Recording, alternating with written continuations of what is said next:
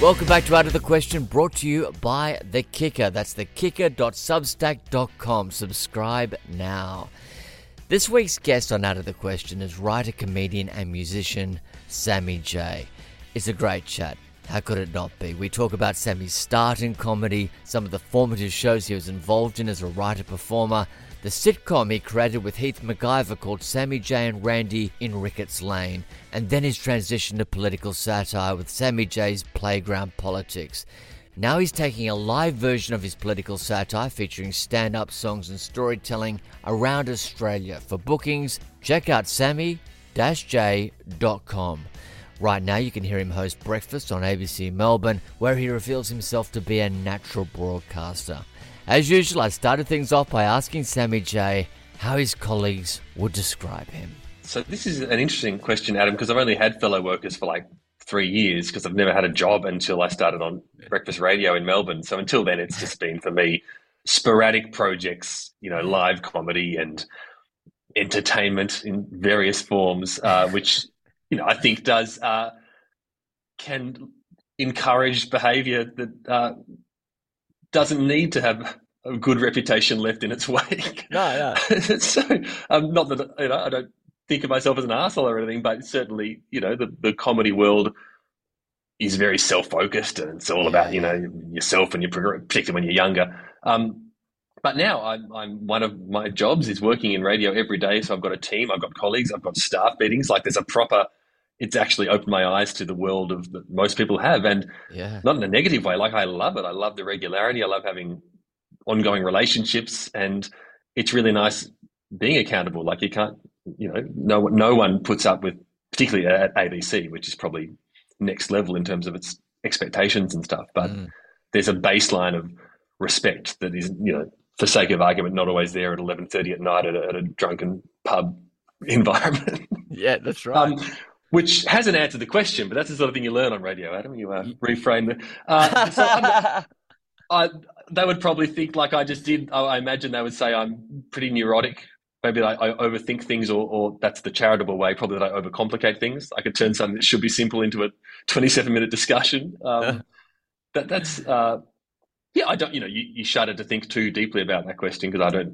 What they think of me is none of my business. In theory, I hope they like me. I presume they do. I think when I probably am most keenly aware that there'd be negative things to say would be in my job, like straight after the radio show, because it's like 3 hours on air and then at 8 o'clock, we finish and we go for coffee. And often in that hour, I'm quite a stunned mullet. Like I'm just sitting there just physically winding down. And I always feel like that's when we stop being a team, because until then we're all working together, very much the same sort of thing. But then everyone has their own come down after a radio show, but in my sense, it's like a physical performance muscle as well that is sort of easing off. So I can be sitting there and have not heard a thing anyone said for 60 seconds and then ask them to repeat the question, that sort of thing. So I reckon that's when I'd be described as, vaguely aloof, but hopefully nothing too worse than that. What about when you first came on? And that I'm not saying I don't have any information on this. I don't have any intel on this. But when any presenter first comes on the ABC, you can see the text messages coming through and the scrolling comments, and you go, "Holy shit!" All these people have these opinions of me, and they don't know me. What was that like? Yeah.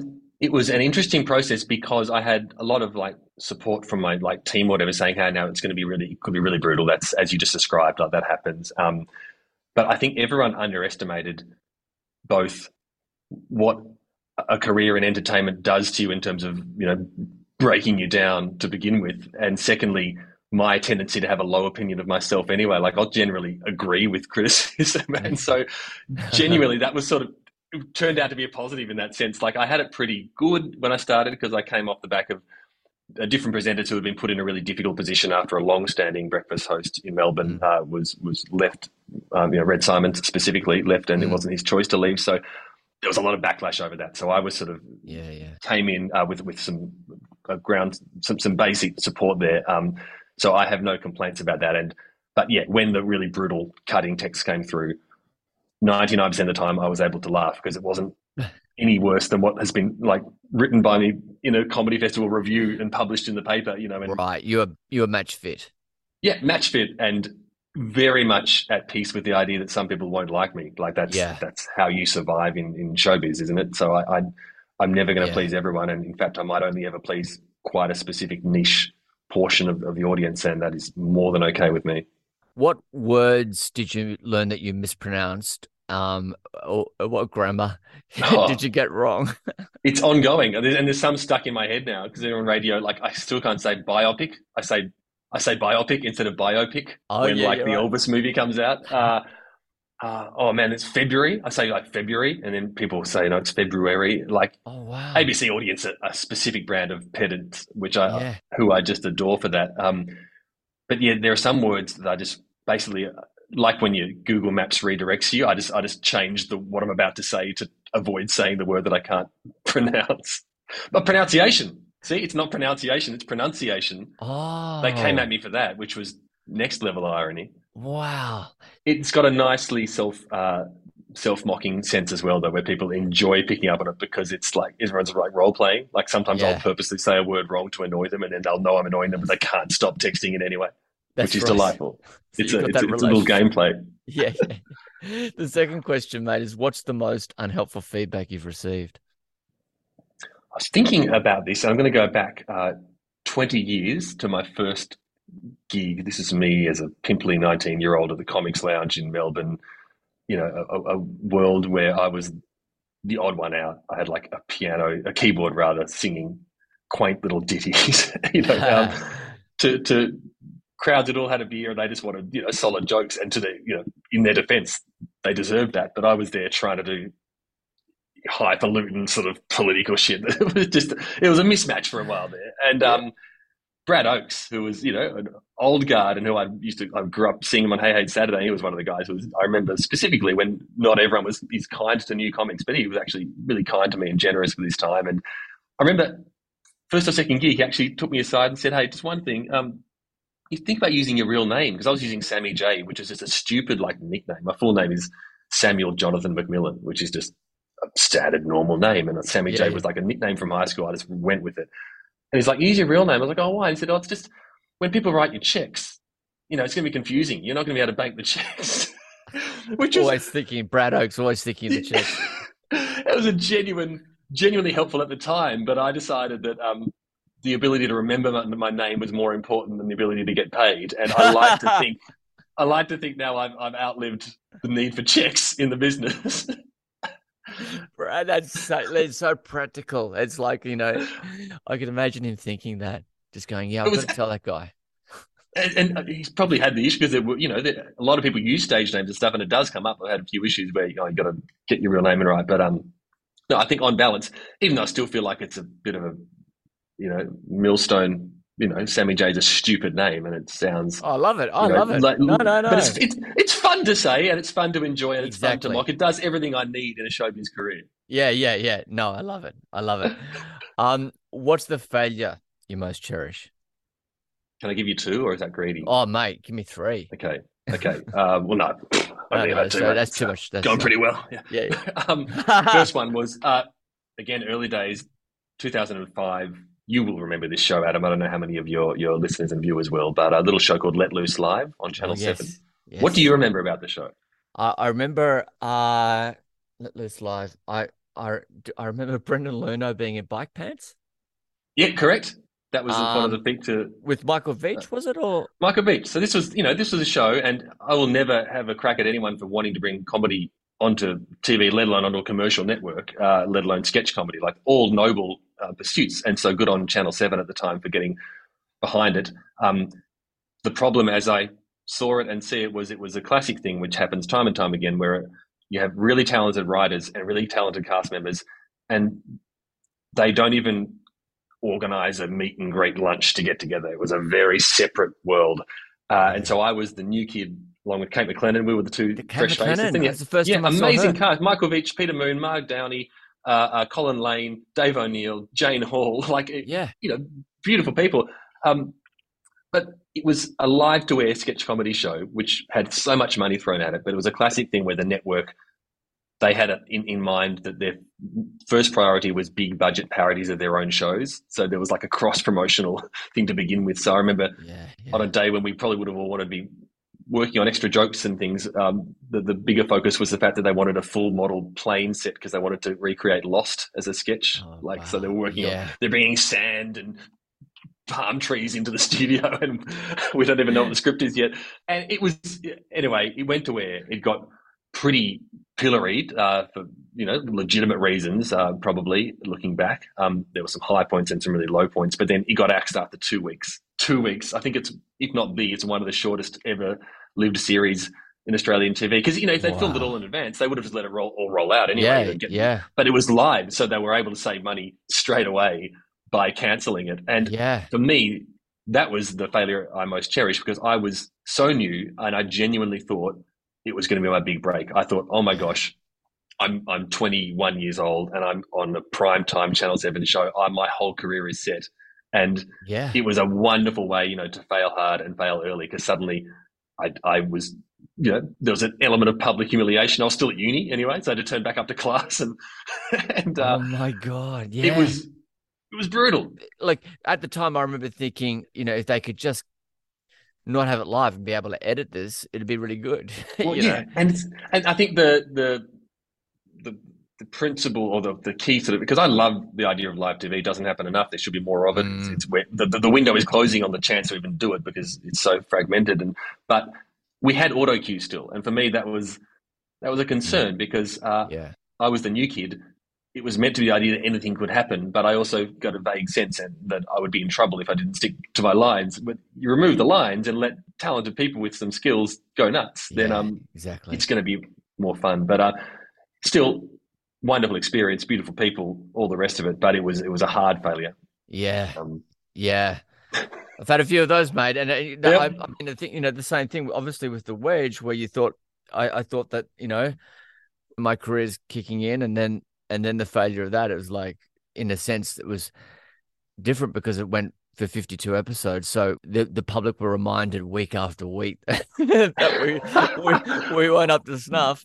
Well, what are you And saying? That you're saying you would have had it cancelled sooner if you could? You mean, is that because uh of response, or because of what it ended up being? yeah, I felt that it started to get into the area of humiliation. That humiliation is too strong a word, but just I Yeah, thought I was destroying my career by that sketches sense that where you just weren't want to great. run and hide, or Yeah, yeah, like, that's it. Yeah, yeah, yeah. And it was just, it was like one of those situations. I think I may have even said this in the past, but you were made up at Park Street St Kilda. So whatever weird character you were playing, in Julia Zamiro's case and Julie Eckersley, I believe, they played plastic surgeons' wives, which involved this grotesque makeup with latex and everything, where the mouths were lopsided and the nose were all fucked up and the lips were, asymmetrical.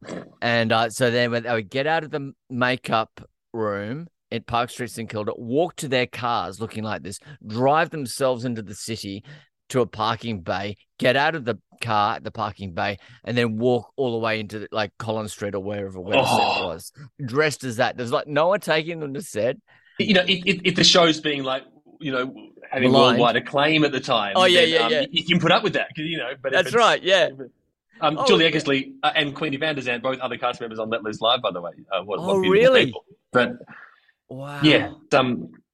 we had a Good News World was 10 years after that, but that was a sketch show that was born of Good News Week that I was on with Randy, and that was a similar situation where it was not rating well. It was bumped after 3 episodes to a much later time slot, and so that sense of failure, but still having 10 weeks to go, like we got a lot out Yeah, of it, yeah. but it's the morale thing is huge. So you came out of those experiences as a hardened showbiz veteran.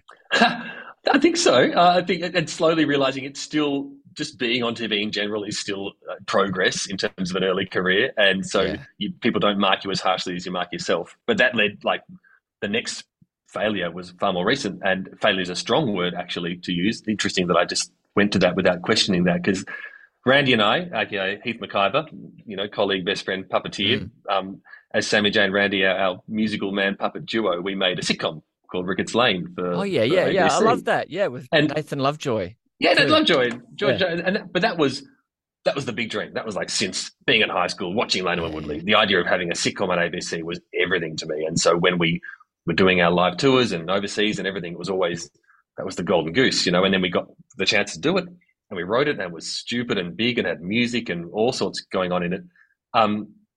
And we again assumed, or I assumed this is it. This is the big break. Now Yeah. we'll go three sitcoms and a movie, and it'll be, and it came out and again, it had a lovely response. We actually got an actor nomination, so when I say failure, like it's a strong word to use, but it didn't capture the hearts of the masses at all. It was completely weird and problematic and, all sorts of things going on.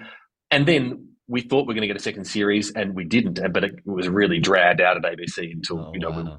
we changed our schedules and stuff. There were a lot of promises and stuff. And then that didn't happen. So that was massive. And that was like, 6-7 years ago now. But that was where I thought, oh, wow, I've had a good run.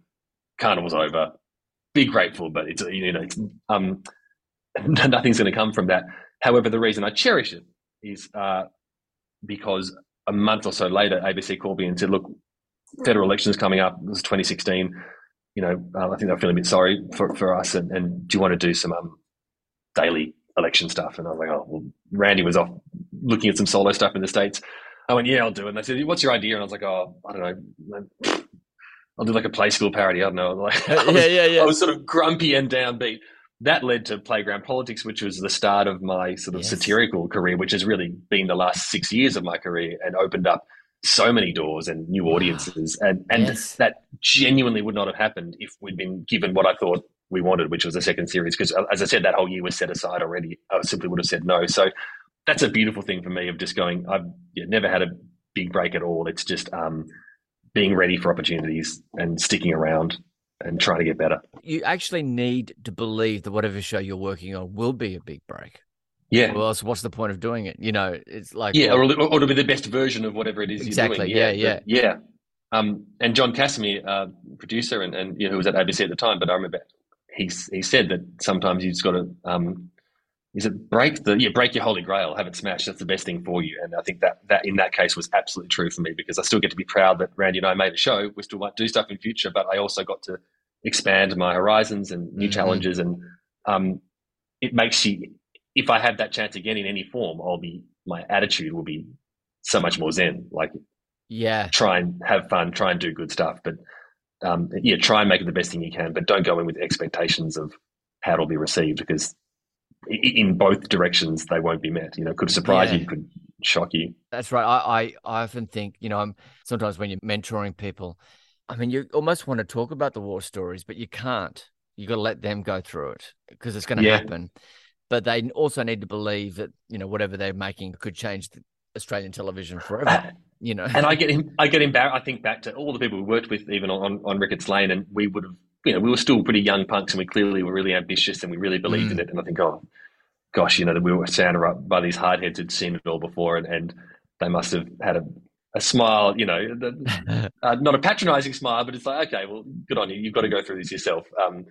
And that's just the way of the world. As you say, I don't think anyone taking you aside and saying, you know what, this isn't going to be as good as you thought it would be. That would have been helpful. That would have been soul destroying.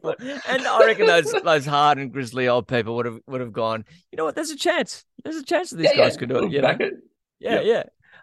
Question 4, mate, is which word or phrase do you most overuse? This is an easy one to answer, and I'm working on it, but it's definitely no worries if not.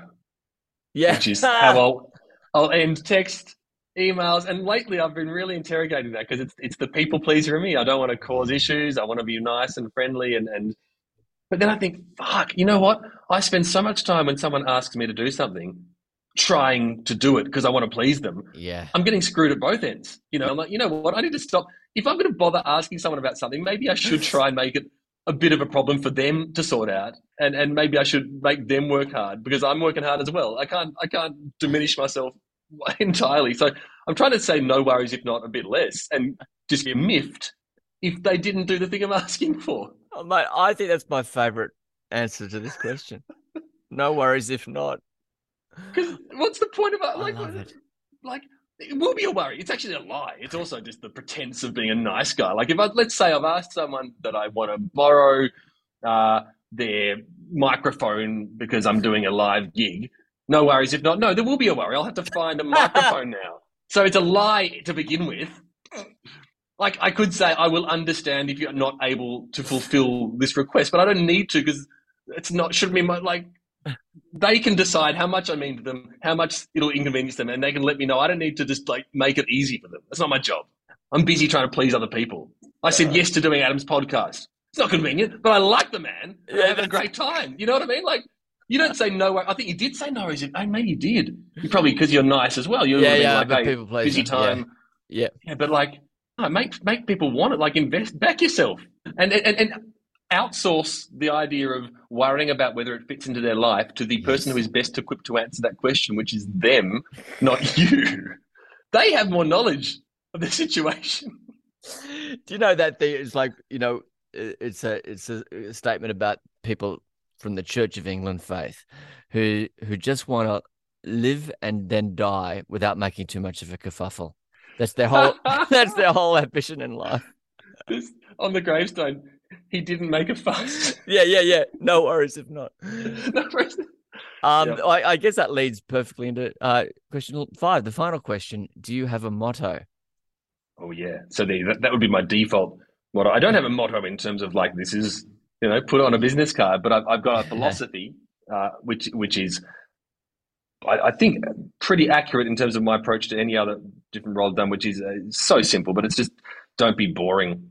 That is it, and I think that has been my help and my hindrance over many years because I look back at my messy little career, and back to those early days of doing lame as Elliot Goblet style piano songs or sitting on trivia panel TV shows where I'm just not saying anything because I don't want to do the standard thing. I've always been trying to do something that is unusual or taking a Yeah, risk. yeah. And at many times that's been a massive problem for me because I haven't just thrown myself into something and just chilled out. I've been trying to be Mm, too clever or trying to. On the other hand, it's let me do interesting stuff that I find challenging and that has reached an audience because it's not going with the groove. I've never been part of comedy trends, and I probably would have had more success if I had been. But just trying to do the thing that interests me that will be different, that is not derivative, and that has resulted in a career that is all over the place and doesn't have much consistency. But underneath it all, there is the same sense of humour, which is me at primary school trying to mess stuff up and just be unexpected. I just finished up my weekly spot with ABC last year because that had been going for 5 years of doing political satire, the one that started after Rickards Lane. And yeah. that was just, I could have kept doing it, which was a delightful position to be in, but I just felt like I was starting to approach doing the same thing each week. And that's just don't want to do that. So I Yeah. made that call. I wrote a kids book and I think they want me to, well, they were keen when they first commissioned me to like do 20 in a row. And I had one book in me because I had a good story and I wrapped it up. And so they're bit annoyed at Yeah. me for that, I think. But I just don't want to do stuff that's boring, and that's the thing that That's that great. guides me. And so, as I say, that's been helpful and probably shot myself in the foot because of it. But at least it's something I can be proud of, even if the resulting work is not something to be proud of. But the philosophies behind it.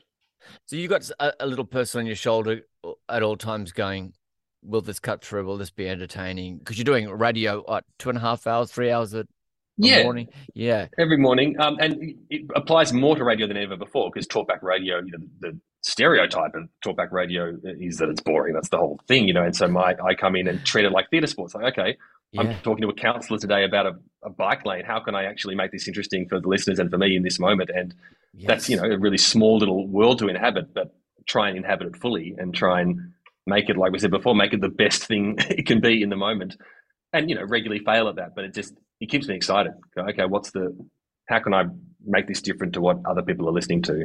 And if I'm making that effort, then if people switch off and don't like it, I'm completely relaxed with that. When you change what you're doing to try and please other people, but you don't believe in it, and we've all been there many times, but that's just to fail. Then is the worst type of failure because you've sold yourself out I and no think, one likes you.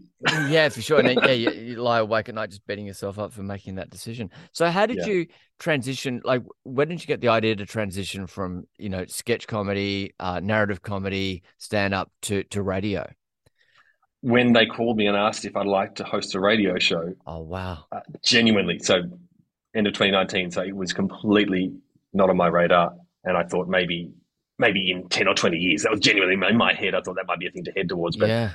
I was Sammy J was still very much a character name that I used and hid behind a lot. And I hated I just never liked talking about myself, like my personal life, because it's sort of boring. Like I said, don't be boring. I feel like, Yeah, yeah. no, what's interesting is maybe a witty song I can write with fun rhymes, or a Yeah, theatrical yeah. world with Randy. Um, but yeah, to my, I'm eternally grateful for it. But ABC came to me and said, "We think you would be good at this job," and I said, "I don't think I would be." And then they said, "Can you do a trial?" And I actually said, "Well, can I have a co-host of the trial with and can we do it like late at night?" Like I was putting up the genuine barriers to it. But it was one of those ones where it's nice sometimes maybe to believe if someone else believes in you, then there's something in it. So Yeah. I gave it a go, and they gave me the job, and it was completely unexpected, and it's showbiz, so I took the opportunity, and I started in January 2020. So I definitely got lucky there.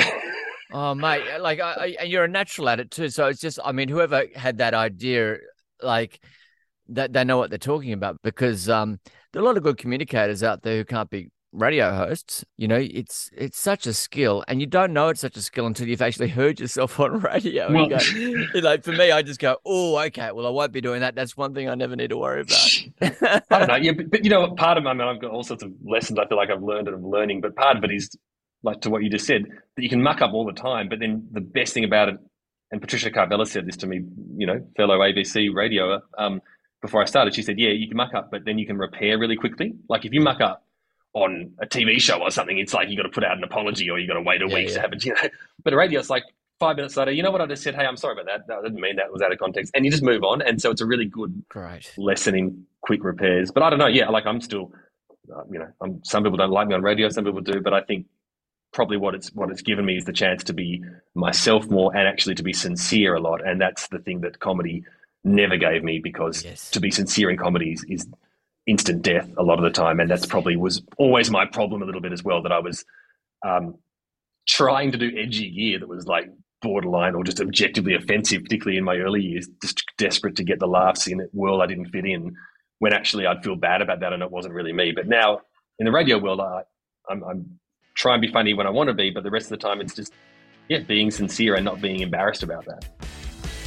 Thank you for listening. Don't forget to sign up to The Kicker, where you can see bonus video content on episodes, as well as heaps of other journalism and opinion. That's thekicker.substack.com.